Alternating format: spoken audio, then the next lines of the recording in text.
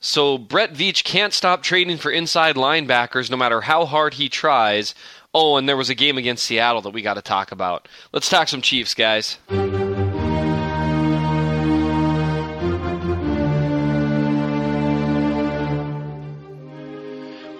Welcome to the Chief in the North podcast. I am your host, Minnesota Chiefs fan, the Chief in the North. This is the land of 10,000 takes. Here we are in episode 9. Time is just flying when you're having fun. I need to apologize, first of all. Generally speaking, these podcasts are going to drop Monday afternoon, but right now I'm recording on a Monday afternoon. Life got in the way a little bit, so I apologize that we're a little bit out of our regular time slot. That said, it's great to be with you. There's a ton to talk about today, so I'm going to dive right into it. The Chiefs obviously traded for a former first or second round pick, Reggie Ragland, formerly of Alabama, which is going to be the big news that I'd like to go over a little bit. I've had a chance to look at a little bit of his college stuff. He doesn't have any pro film available, at least any regular season pro film. So I want to talk about him, and then we're going to dive as deep as we can into the Seattle game. There's a lot to talk about there, a lot of questions that people had that they wanted me to look into regarding the offensive line and run blocking, some of the issues in that game, how the defensive line looked, Kareem Hunt, the running back rotation, Kemp, our inside linebacker situation, which is obviously affected by the trade we see today. And then, as usual, you've got the Alex Smith and Patrick Mahomes stuff that everyone always wants to talk about. So, again, there's a lot to get through today, and so I'm going to do my very best. But let's start off with the big news of the day. The Chiefs traded for Reggie Ragland. Again, he's a former second-round pick. He was with the Bills. This is what's interesting. He was just drafted in 2016, and so he sat out his whole rookie year with an injury. And so word on the street, or at least the word that I'm hearing, is that he wasn't quite healthy yet. And so he was still whipping his way back into playing shape. The Bills, in the meantime, they've switched schemes from a 34 to a 43, where Ragland is not a fit, and so that's why he ended up on the trading block. He's a name that a lot of people will recognize, especially people that follow college football, because he played for Alabama and was part of yet another fantastic Alabama defense. It wasn't just part of it, was a huge part of it. He was a unanimous All-American his last year, considered a very good player. And so this is kind of an interesting thing because the Chiefs just traded for an inside linebacker, although they traded away an inside linebacker for him not too long ago in KPL. We've all wondered whether or not he could see snaps. I'm going to talk about him a little bit in connection with Ragland, and I'm going to talk about how him and Eligwe look right now. And so, obviously the Chiefs are still kind of trolling for inside linebackers that they think can help next to DJ this year and next year. So Ragland's an interesting player when you look at him. He was known coming into the draft, and we're going to have to base most of this on his college film. In fact, all of it, because there's just nothing as a pro. He hasn't been healthy. Coming out from college, he was known as a thumper, and if you watch his film, that's exactly what he is. He is a downhill player. He's a guy that can take on blockers. He's a guy that is really at his best run stuffing, interior runs. He's got really good size. He's got really good power. And he plays a really physical brand of football. Again, he played at Alabama. He fit right in there. An interesting thing that I saw watching what's available from his college film via the usual draft breakdown type sources and that kind of thing is he also seemed like he was in charge of helping the defense get and stay lined up correctly. I saw repeatedly pre-snap him going up and down the line, shuffling defensive linemen, showing them where to line up, pointing out gaps that they need to watch, that kind of thing. That's good news. The fact that he was something of the captain of such a great defense. And it's not like Alabama is the easiest defensive scheme on the planet. And so it's really encouraging seeing him be a leader in that area. And I thought that was something that didn't get pointed out enough when people talked about his college tape. The fact that though he seems like a bruiser, he also seemed like a pretty cerebral player. He seems to understand angles, particularly when you're talking about runs inside the hashes. He seems to understand where to be. With regards to zone coverage concepts, he seems to understand depth. He does a good job trying to interfere with passing lanes. He seems to just overall know where to be and what to do, again, based on his college film. So those are the positives. The biggest thing that he brings, and I've only posted one GIF because I was in a hurry to get to recording. The biggest thing that he brings is that he brings some physicality. He's a big linebacker, and he's a strong linebacker, and he is more than willing to try to stuff the run at the point of attack. He is more than willing to take on blockers. He's more than willing to do all the things that, really, the Chiefs are looking for right now. The bottom line is, the Chiefs, they've got DJ, obviously, and there's been a bit of a competition going on for the spot next to him. Now, Ramik Wilson, by my eye, has played better this preseason than I've ever seen him play. And so I'm a little surprised that they might be looking for someone, but at the end of the day, Ragland's a different type of player than what we've seen from Ramik Wilson. He's obviously he's much bigger. He's more physical at the point of attack, and he's more of a just, old school, take you on linebacker who maybe when you think about how the Chiefs oh, excuse me, goodness gracious. I start doing a podcast and suddenly I'm coughing. Anyway, somehow he fits in with what the Chiefs want their linebacker opposite of Derek Johnson to do. They look for DJ to run around, make plays sideline to sideline, stay in on passing downs. What they've eternally looked for is a guy who's willing to take on blockers, fill running lanes, and thump. That's been the main thing there. A guy who won't hesitate, who will just get after it. And I think Ragland might be that guy. Now, those are the positive things, okay? If you look at this in terms of best case scenario, this would be an absolute steal. The Chiefs traded him for a 4th rounder in 2019. And so it's not even a 2018 pick. It's a 2019 4th rounder, which, I mean, can kind of tell you the Bills were on the verge of releasing this guy. So I wouldn't necessarily get too hyped up just for that reason alone. And then additionally, because he does show weaknesses, even in his college tape, when he was considered an All-American, he was considered a great inside linebacker prospect. A few of the issues that I saw with him, it starts with speed. He is not a sideline-to-sideline defender, and in college he was barely a sideline-to-sideline defender. I don't think he's got good speed at all at the NFL level. His instincts help make up for it at times, but if you're talking guys that are stretching to the edge, he is not a guy that's going to help run down plays from behind. He, if anything, could be a liability in that area. Additionally, because of his lack of speed, I don't want to see him in man-to-man coverage. He does all right in zone coverage because he seems to understand the nuances of where to be and what to do. But the few times that I saw him trying to run with even college-level running backs, it's just not pretty. And that's not something he should be asked to do. And so I think Ragland might be one of those cases of a great college player who's more of a niche pro player, just because speed limitation is something that can really slow down a linebacker. It just there's a you must be this high to ride the roller coaster requirement, and I'm not sure he fits that with regards to being a 3-down player or a great linebacker. That said, he fits a need. The Chiefs need a downhill thumper, and they don't really have anyone that can fit that role. The closest thing they had was Josh Maga, who they released while they made this move for Ragland. And the guys that they have, look, Ramik Wilson, again, he's playing better. He's hesitating less. He seems more willing to try to take on blockers, but he is not a big physical inside linebacker. Justin March, who has fallen out of favor, is not a big physical inside linebacker.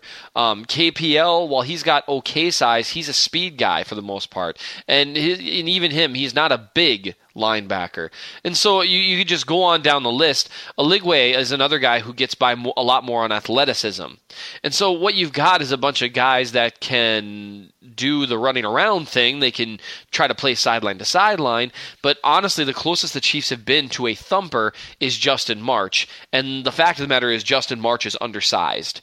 And so being a thumper linebacker was always going to be a struggle for him. So that's kind of my take on that trade. Is there's some interesting potential here. I'm not going to get too hyped up about it though, at least for this season, because I do think he's still kind of rounding into shape, and I think it'd be difficult for him to unseat Ramik Wilson. I don't think it's going to affect the starters, but it'll be interesting to watch down the line, because if he is a guy who can consistently thump and consistently fill gaps on the inside, he'll find his way onto the field, because the Chiefs haven't found someone to reliably do that. Another thing that he could be is insurance in case DJ gets hurt. Not to replace DJ, mind you, because that would be a disaster. But if Ramik Wilson needs to fill DJ's spot, which is what they did last year, having a guy who could slide into that other inside linebacker spot and be the thumper and not have it be a complete disaster. Because that's how last year ended up. It was a total disaster. Everyone else, Ramik did the best he could, although he still struggled at times. But the other guy, whoever they plugged in there, was consistently not good. And so that's what I think this could be also, is DJ insurance in a weird way so he's Ramik insurance for if DJ goes down. That's a lot of connections there, but hopefully you follow me. So that's my take on the Ragland trade. It'll be really interesting to see where that goes moving forward. But if you just go back and you watch a few of his games, you can see why they would have been interested in him. He brings a physicality that I think the Chiefs' defense is lacking sometimes. And so that's someone that I'm interested in watching moving forward. Let's talk about the Seattle Seahawks. Well, not the Seahawks, but the Chiefs playing the Seahawks. That was a not fun game to watch, especially the live viewing. I actually walked away from that extremely discouraged, which, live viewings, they can deceive you, but at the same time, it just seemed like one of those games where the Chiefs didn't really show up to play. And so since that time, I've had a chance to rewatch the game a couple times, focusing on different aspects of the game. And funnily enough, I expected to come out of that feeling more discouraged. Instead, I've come out of it feeling, well, okay, things might not be as bad as I thought, which, I hate being wrong, and sometimes I'm wrong. And I think I was wrong to be a little bit on the ledge after that game. I think I fell a bit into the preseason trap, as it were. And when I started really reviewing the film, it was really more a conglomeration of very preventable errors than it was Seattle being better than Kansas City. And the simple fact of the matter is, even with all those stupid errors, thanks to Dave Taub's special teams unit being as good as it is, even though they had a few really uncharacteristic mistakes, the Chiefs, they were down 6 at halftime after playing a terrible half of football for them, a very, very terrible half of football, and with Russell Wilson playing extremely well. And so that's actually a bit encouraging, because they took a good shot from the Seahawks and they were still able to hang.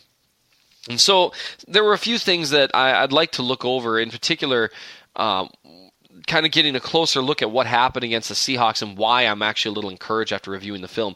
The first thing is the offensive line.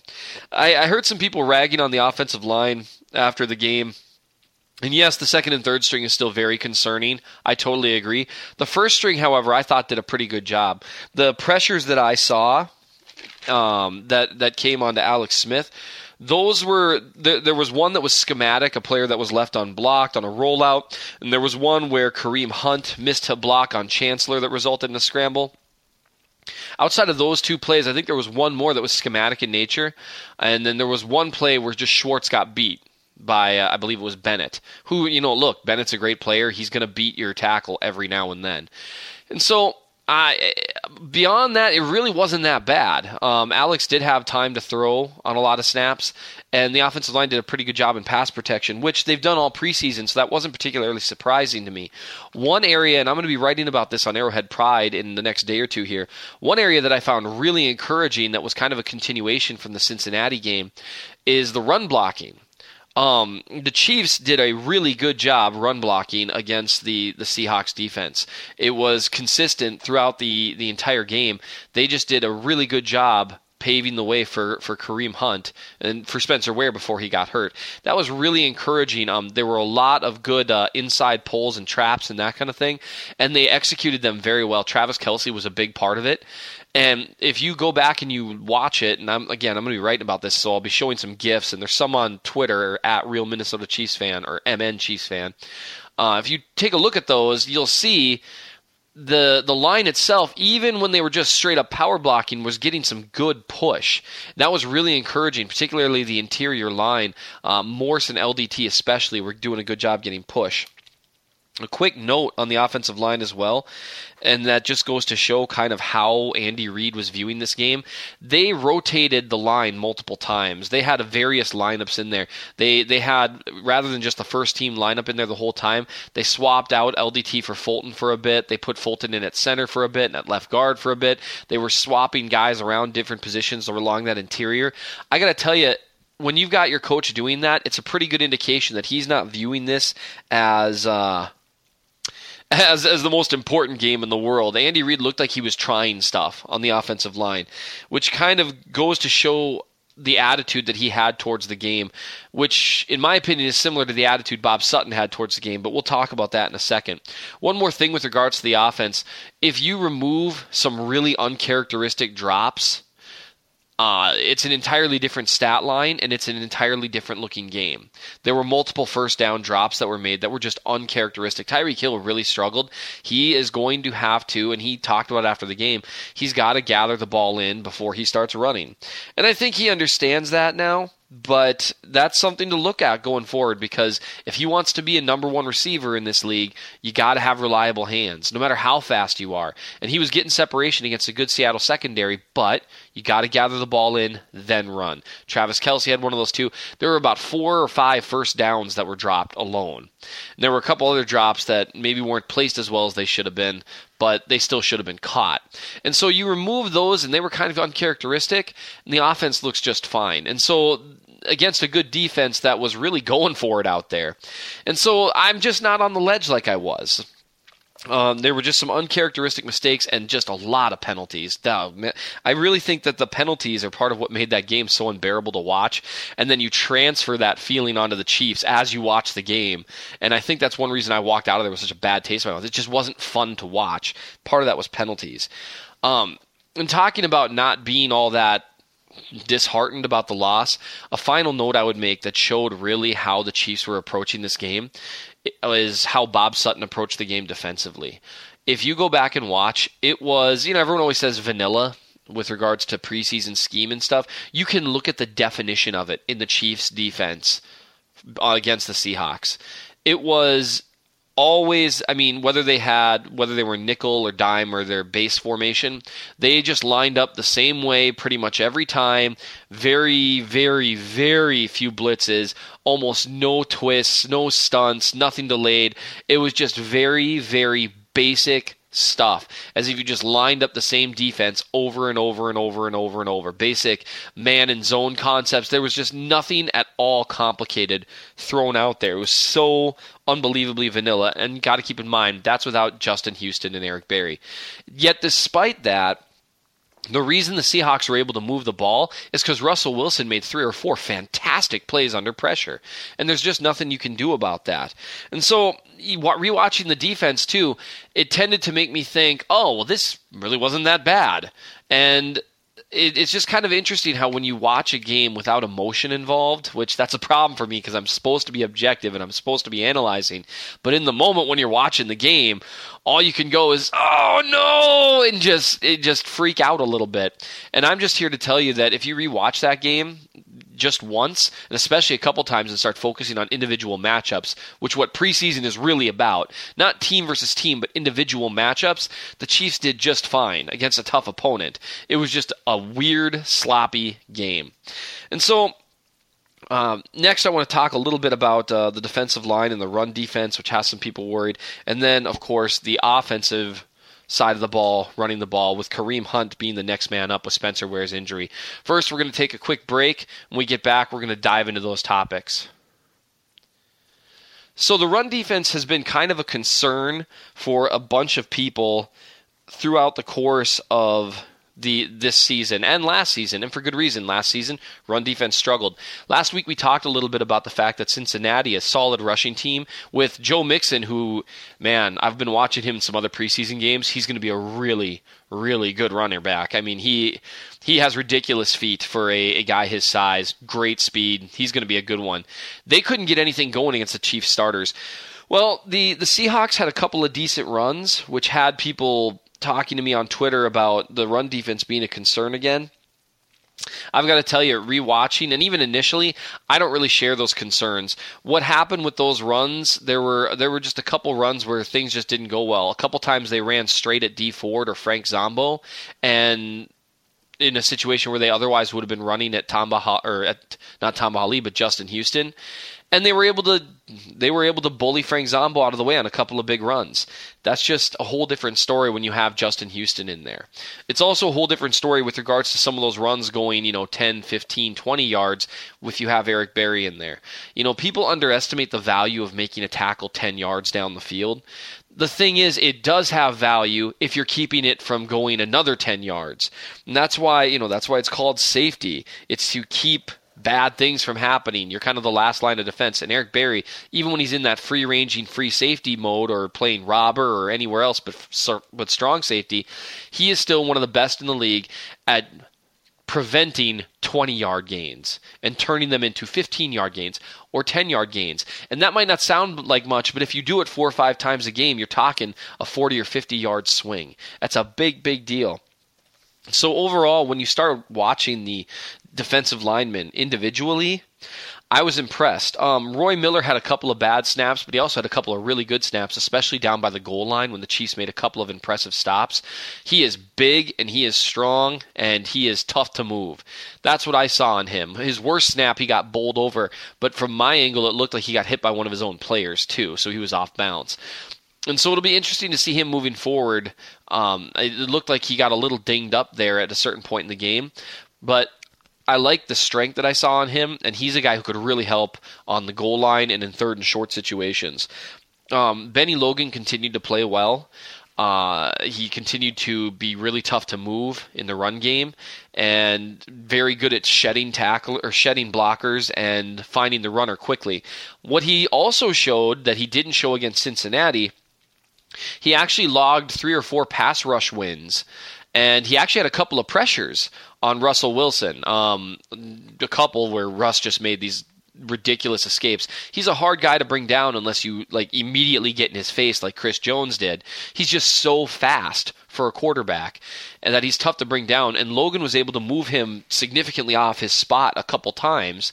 It was just a matter of, it's Russell Wilson, and he made a couple throws on the run in those situations that were just stupid throws, which honestly shows the value of a quarterback who can do that kind of thing, because it really sucks the life out of a defense, which, that's the argument to be made, what Patrick Mahomes does well. He takes negative plays and turns them into a positive. That's what Russell Wilson is great at. And so Benny Logan demonstrated a little pass rush, and actually so did Raheem Nunez-Roches a bit too. They were getting pressure on Wilson. He just kept turning it into wins. It was disgusting. Nunez-Roches continued to demonstrate that explosive first step. He was walking linemen back. He had a couple of run stops where he just bowled his guy over. He's going to force his way onto the field.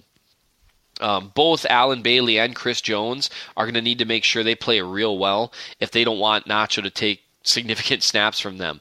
And I said both of them because, Chris Jones just came back, and I assume he'll be great, but you never know. He's going to have to continue to play really well because Nacho has looked that good. Alan Bailey continued to look strong against the run. He didn't stand out quite as much as he did against the Bengals, but he did demonstrate his shocking speed for a guy built like him running down Russell Wilson. He had a couple of decent pass rushes. They actually had him on the edge a couple times, which I thought was fantastic. This 310-pound edge guy. It was cool to watch. He moves pretty well for a guy his size. He's not quick, but he can be fast. And so it was interesting watching him out there. He looks ready. The entire defensive line does, to be perfectly honest, especially now that they brought back Chris Jones, who, interestingly enough, he was kind of rotating in with the first stringers. You could tell they were just getting him a little game action. They actually kept him in with the second team in the second half when most of the starters got pulled. I assume it's to give him a few snaps, get him conditioned a little bit. And it was when he was in there with the second team where he had one really great run stop where he just kind of shrugged his offensive lineman aside. And then he had the sack, obviously, of Russell Wilson where he just... he basically just moved the left tackle's hands and ran right by him. It was hilarious. And the kind of thing that demonstrates what he brings to the table is not just pressure, but immediate pressure.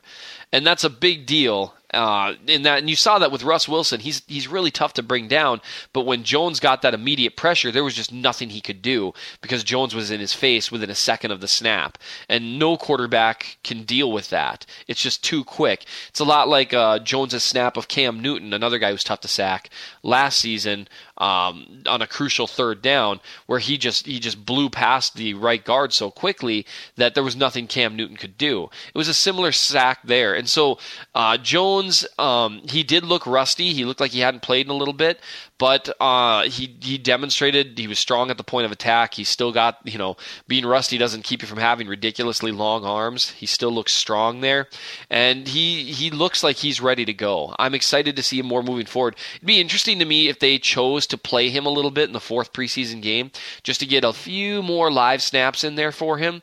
I would actually be in favor of that if he's feeling up to it, because you want to get him in game shape because they're going to need him, especially on pass rushing downs this year. I think they're going to have him next to Logan and Nacho would be my guess. Those are the two guys that will rotate next to him, but he's going to be primarily the guy they're counting on to bring interior pressure, or at least to draw a lot of double teams and draw a lot of attention. So the defensive line as a whole looked good. That was something to be very encouraged about. And so, speaking of, stopping the run, we got to talk about running the ball. Spencer Ware getting hurt. That stinks. He's looked good. He's looked nimble. He's looked powerful. He's hit the right gaps. He looks good in pass protection. He looked like he was ready to have a good season. He was looking good catching the ball. I mean, even the play that he got hurt on, even after he got hurt, he bowled his way forward for the first down. I mean, you need guys like that. He can create yards where yards don't exist, and that's an incredibly valuable trait. And so the Chiefs are going to miss him. Make absolutely no mistake about that. I was really looking forward to seeing a tandem, like a true tandem, even though it would destroy a lot of people's fantasy teams, of Spencer Ware and Kareem Hunt keeping each other fresh. And now it's going to be a little bit of a different ball game. That said, Kareem Hunt came in and he played very well. He did demonstrate. There was one particular play where Cam Chancellor beat him in pass protection. That wasn't really him getting the wrong assignment or anything like that. It was just a matter of Cam Chancellor being Cam Chancellor. He is a monster, and I think Hunt will get a little more used to dealing with guys like that as time goes along. Besides that play, he had one other play where he chose the wrong gap when he was running, and they actually highlighted it on the broadcast, so a bunch more people noticed it. And it was kind of a funny thing for me. A bunch of people noticed it, and what ends up happening when they notice something, when certain kind of person, obviously none of you listeners, notice something or it gets pointed out to them on the broadcast, they start thinking it's part of this broader issue. So what I had a bunch of people ask me is like, does Kareem Hunt have vision issues? I think he's missing a couple of gaps. It's like, well, no, he missed the one that the TV pointed out. And they were absolutely right. It was a bad miss on his part. He should have cut right. Instead, he cut left right into his blockers and only gained 2 yards, where it looked like he had at least 10 for the taking. On the other hand, the defensive player that was supposed to be filling that gap, even though he was moving the wrong direction, his helmet was still flashed to the side of the hole from his blocker, and it could have been that Hunt just saw the helmet and went the other way, which is what running backs are trained to do. They look for the helmet flashing and then they go the other way. That said, he's got to be able to make those snap judgments a little more quickly and realize when there's actually a guy filling the gap and when there's someone just trying to flash their helmet to keep you from going somewhere. Besides that, though, those two plays, Hunt played really well. He's repeatedly shown soft hands in the passing game, He's shown the ability to make defenders miss and to fight for extra yards. He's generally, in my opinion, though I think he's got a little work to do, he's generally shown good vision. He generally picks the right holes. He doesn't hesitate. He just attacks. And so the funny thing is with his other skill set, even when he doesn't necessarily go to the perfect place, he usually gets some positive yardage because he's so aggressive with how he runs. I was very impressed with the skill set he's shown. I think I'm really mad because someone snagged him in my recent fantasy draft real late. The guy who drafted Spencer Ware, obviously handcuffed Hunt to him. And what I was going to do was steal him from someone in the 10th round or something like that, anticipating that this might happen. And right before I was going to take him, the guy stole him out from underneath me. I couldn't believe it because now I think he's going to really reward someone because I think he's going to be very involved in the passing game. And I do think with what we saw them doing against Seattle, I think he's also a guy who could do a 20-25 carries a game in various situations. Now, you don't want to do that too often because you don't want to wear him down, especially now that Ware's out. But he seems like a guy who could. He handles physicality very well, and he was a bell cow in college. I think he's ready. So I think the Chiefs are still in good hands there. They just lack depth. And now it's like, well, what if Hunt goes down? So what I see with things shaking out right now is I think they hang on to both Spiller and West, and they take the three of them into the season. I think Ware probably ends up getting put on injured reserve. And I think, and this is just based on what I see so far, I think Spiller is going to be the guy that spells Hunt primarily, but I think you'll see West occasionally in there on third downs because he's a good receiver and he's a good pass protection back. And that's perfectly fine by me. I think there's definitely a role for West there because, again, he's a good receiver out of the backfield and he's really good in pass pro. So you put him out there and that's going to probably tip teams to what you're doing.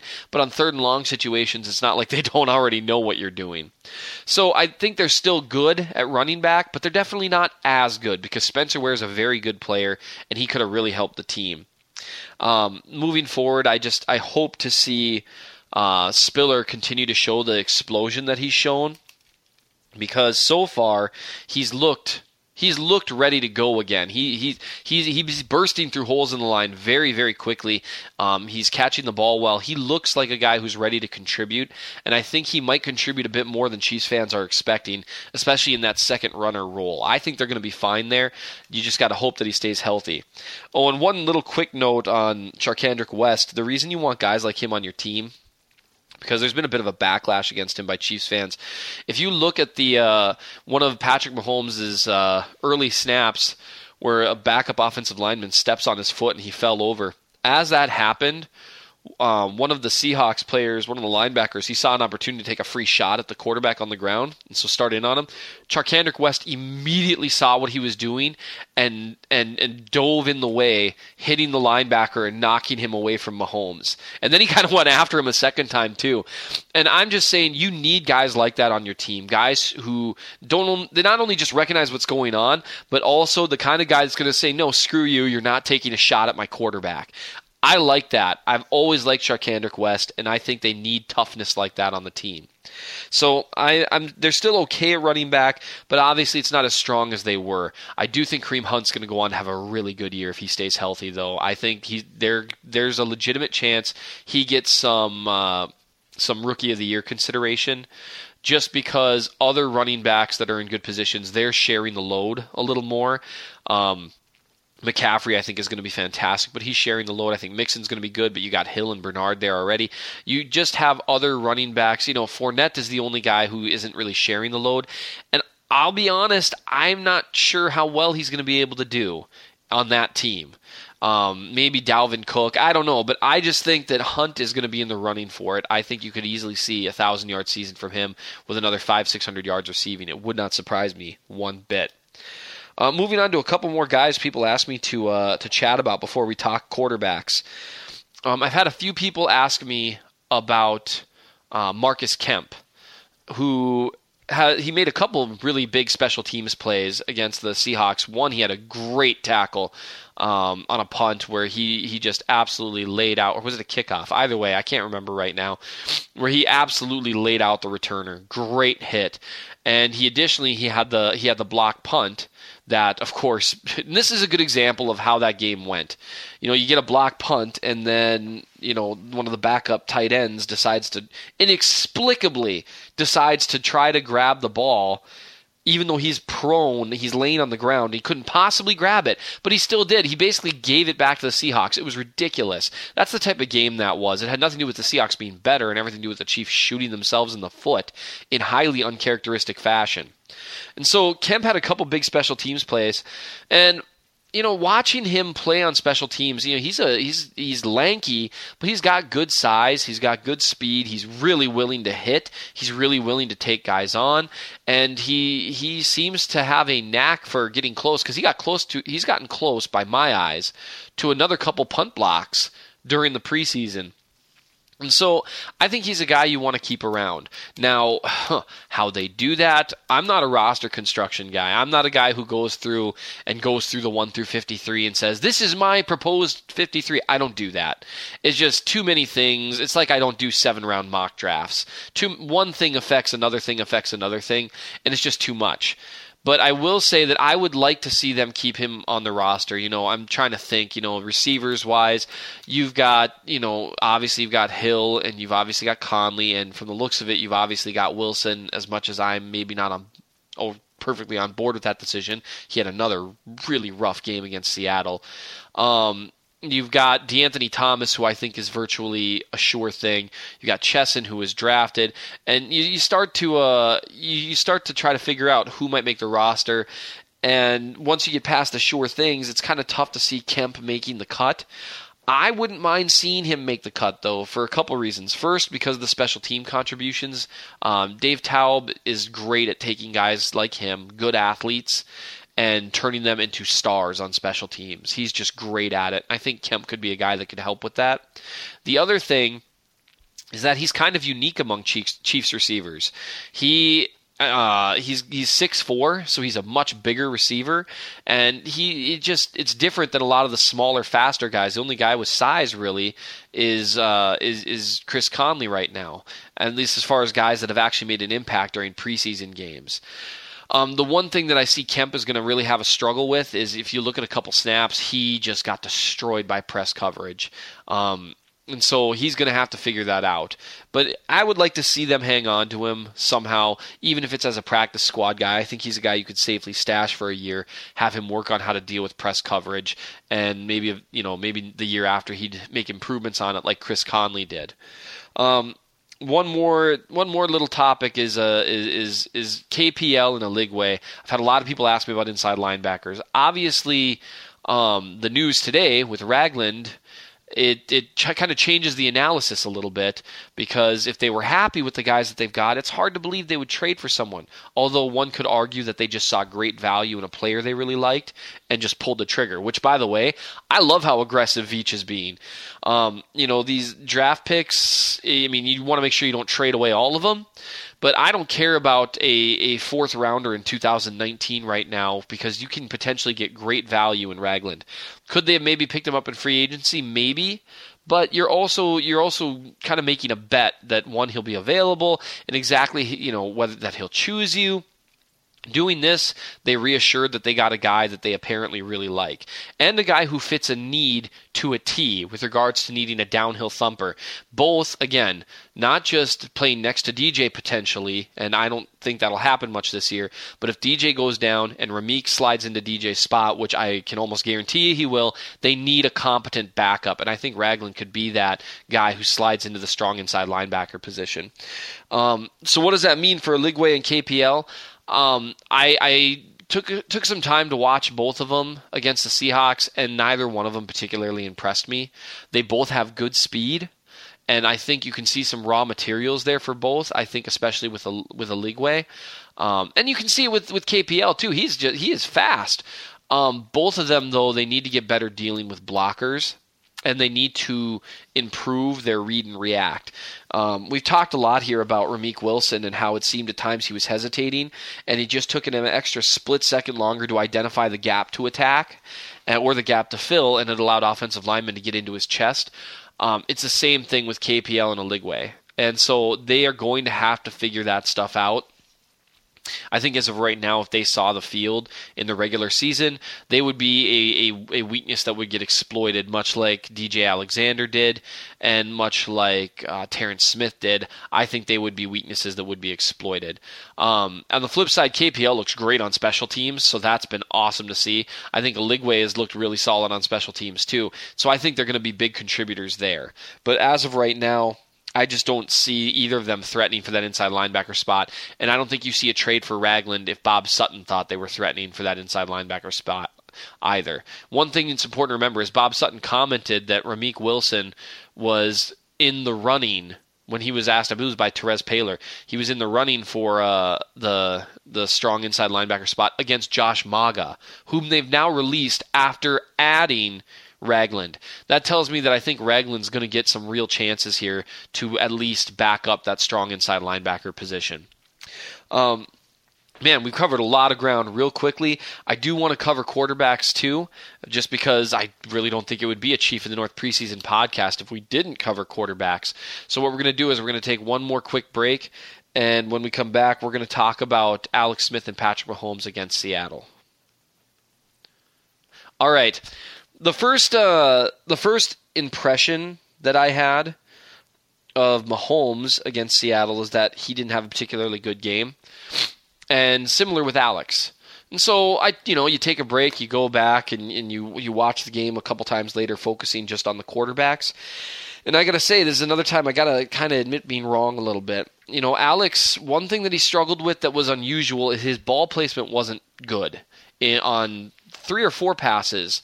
In a row, actually, he was just a little inaccurate, a little off the mark, which has been unusual this preseason. He's generally been in a zone, and so that was a little disappointing to see. However, Alex got victimized by some rough drops. Everyone knows the deep ball to Tyreek Hill, which yes, Alex absolutely could have led him out farther. But was that still dropped in the bucket and a catch that you have to make as a wide receiver? Absolutely. And then, of course, there was a first down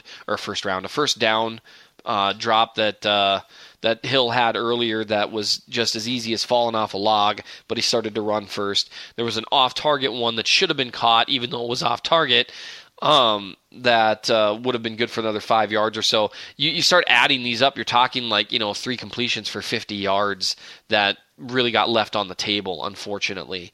Then additionally, Travis Kelce dropped one that would have likely been a first down and some good yardage. He really got victimized with drops more than normal.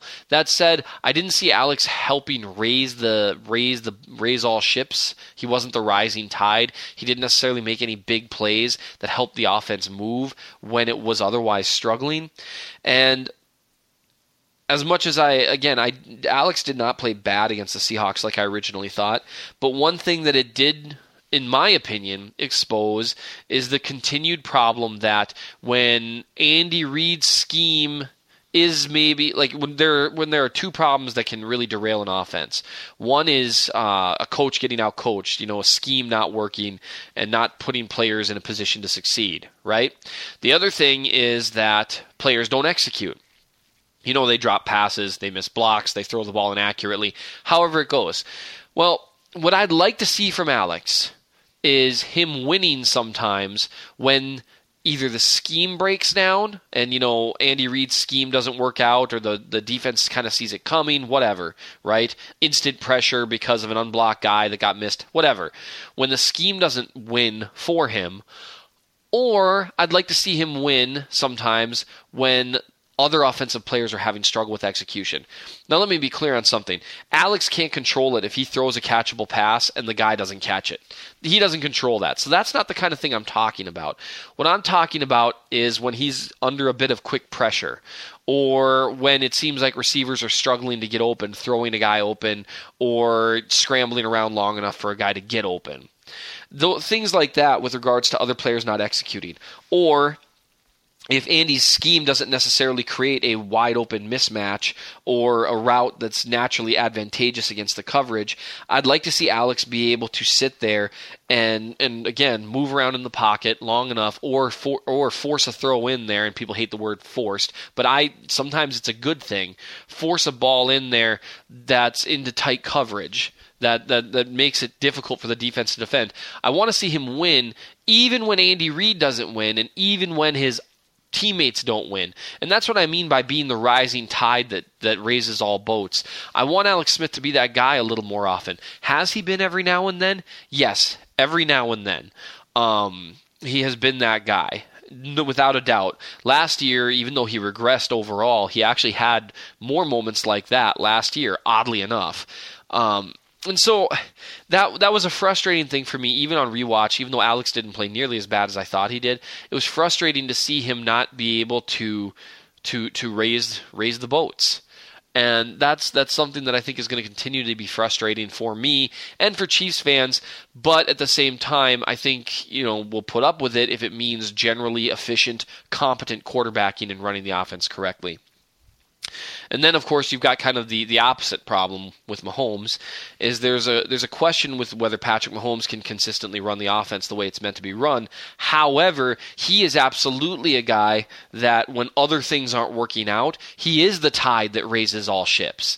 When he's under pressure, he finds guys for first down. He moves away from the pressure and runs around until people get open. He does fire the ball into tight windows that defenders just, even though they're there, they can't get to. And so it's just interesting because he doesn't always do the things that you're hoping to see with regards to scheme or perhaps pre-snap reads or that kind of thing. But once the ball is snapped, he's a guy that even if Andy Reid doesn't win, the offense can still win. And that's what makes him so intriguing. I'll be perfectly honest. While I was watching the game, and I think I was distracted by the sloppiness of everything, by a couple plays that set the narrative kind of early. Mahomes got sacked early, and that was kind of disappointing. That said, he was absolutely correct to pull the ball down. He could have found DeAnthony Thomas on the left side. It would have been well short of a first down. Richard Sherman and a couple other defenders were there. That was kind of the bait route. And so the fact that he really didn't pay much attention to that route, I don't care. And by the time he could have come back around to it, he was absolutely smart to tuck the ball and just take the hit. He actually got praised for that by the announcer. You got to take the sack sometimes. And that's what he did. That was encouraging to me because occasionally he looks like a guy, by God, I'm not going to get sacked. I'm going to make the play. And because of that, you got to worry about defenses feasting on him. Despite the fact that he didn't get a lot of protection, he didn't throw passes that were doomed. He generally speaking, once you rewatch and you take, one play, he got his foot stepped on by the center. Another play, again, he gets sacked because there's no one open. These in most plays, he was out there running fairly quickly because the backup offensive line just couldn't handle Seattle. The one bad play that he had was just dropping the snap in shotgun. That was rough, make no mistake. But, it's kind of funny once you really actually look at the plays that he made, he was actually pretty impressive. The best drive of the night unfortunately ended on a bad note, which to be fair, it should have been a touchdown the play before when he hit Ross Travis on a back shoulder throw and Travis didn't mind the boundary and come down in bounds, which he absolutely should have. That was his job. The ball was on the money. You've got to make sure you are in the boundary if you're a tight end or a receiver. You've got to make sure about where you're going to come down because the ball was there. It was on time. It was in the right spot, and Travis just drifted a little too far. And so it's just kind of interesting to me if you take something that was completely out of the quarterback's control and change that. I think it would have changed my view of the game during the game. Going back and watching, there were multiple plays that Mahomes made, not by himself completely because receivers had to catch the ball, but where he created yardage on a blown play. And that's just fun to watch. It's fun football to see, and it's encouraging. And so he continued to demonstrate why he really is kind of the anti-Alex right now, which is why I think a certain subset of Chiefs fans have really latched on to the idea of start Mahomes now, start Mahomes now, start Mahomes now, because they see these traits that he has, that being the rising tide. They see that trait, and that's what they want. And I think sometimes it blinds them to the things that Alex does well and the things that we'd miss if Mahomes were on the field permanently. at this point, I've said throughout preseason, there's a 10 to 15% chance that we see Mahomes start. At this point, I would say that percentage has lowered to like 0.01 because I think we would have seen Andy doing something about it by now. And with the quotes that have come out, the fact that Mahomes is going to play in the last preseason game, it's pretty easy to see that Alex is going to be the guy this year. Am I thrilled about that? I don't know. I think Alex is the better quarterback right now. Frankly, I don't know by how much because they have such varying strengths and weaknesses. I guess it just depends on your opinion of how risky Mahomes is and whether or not, turnovers will go way up. I guess, Mahomes hasn't thrown a pick yet. He threw an almost pick in one game. Alex threw an almost pick in one game. But other than that, Mahomes, even on these plays where he's scrambling around, he's still been very safe with the ball. And so I guess, am I thrilled about it? I don't know necessarily. I'm hopeful that Alex will have his best season as a Chief. I'm a little more leery about it after the Seattle game because while he didn't look bad, he looked the same. From what I've seen. Now, that downfield throw to Hill was still a decent throw, and so we'll have to see how he looks against the Patriots in Week 1, which, hey, talk about starting off with a tough test. Right now, I'm still in the position to where someone could easily talk me into Mahomes being the guy because I don't know how much of a drop-off there'd really be with Andy Reid scheming more tightly and just running the offense around Mahomes' skill set rather than Alex's, but it's just not what's going to happen. So in the meantime, we just got to hope that Mahomes sits and he learns and he absorbs things as quickly when he's off the field as he seems to when he's on the field, because every week he's improved in various aspects of his game, and that's really encouraging looking forward for the future. Well, that's all I've got for the day. As always, thanks for joining me here on the Chief of the North podcast. It's always a pleasure to talk Chiefs with you guys. Make sure whatever platform you're using, whether it's iTunes or something else, make sure to subscribe, make sure to rate us and review us. It makes a difference. I know it's silly, but it really does help with things, and it helps spreading the news of this particular podcast. Tell your friends, hey, you haven't listened to Chiefs football until you've listened to Chief in the North. All right, thanks for joining me, guys. We will see you next week, Monday, when I actually get this posted on time.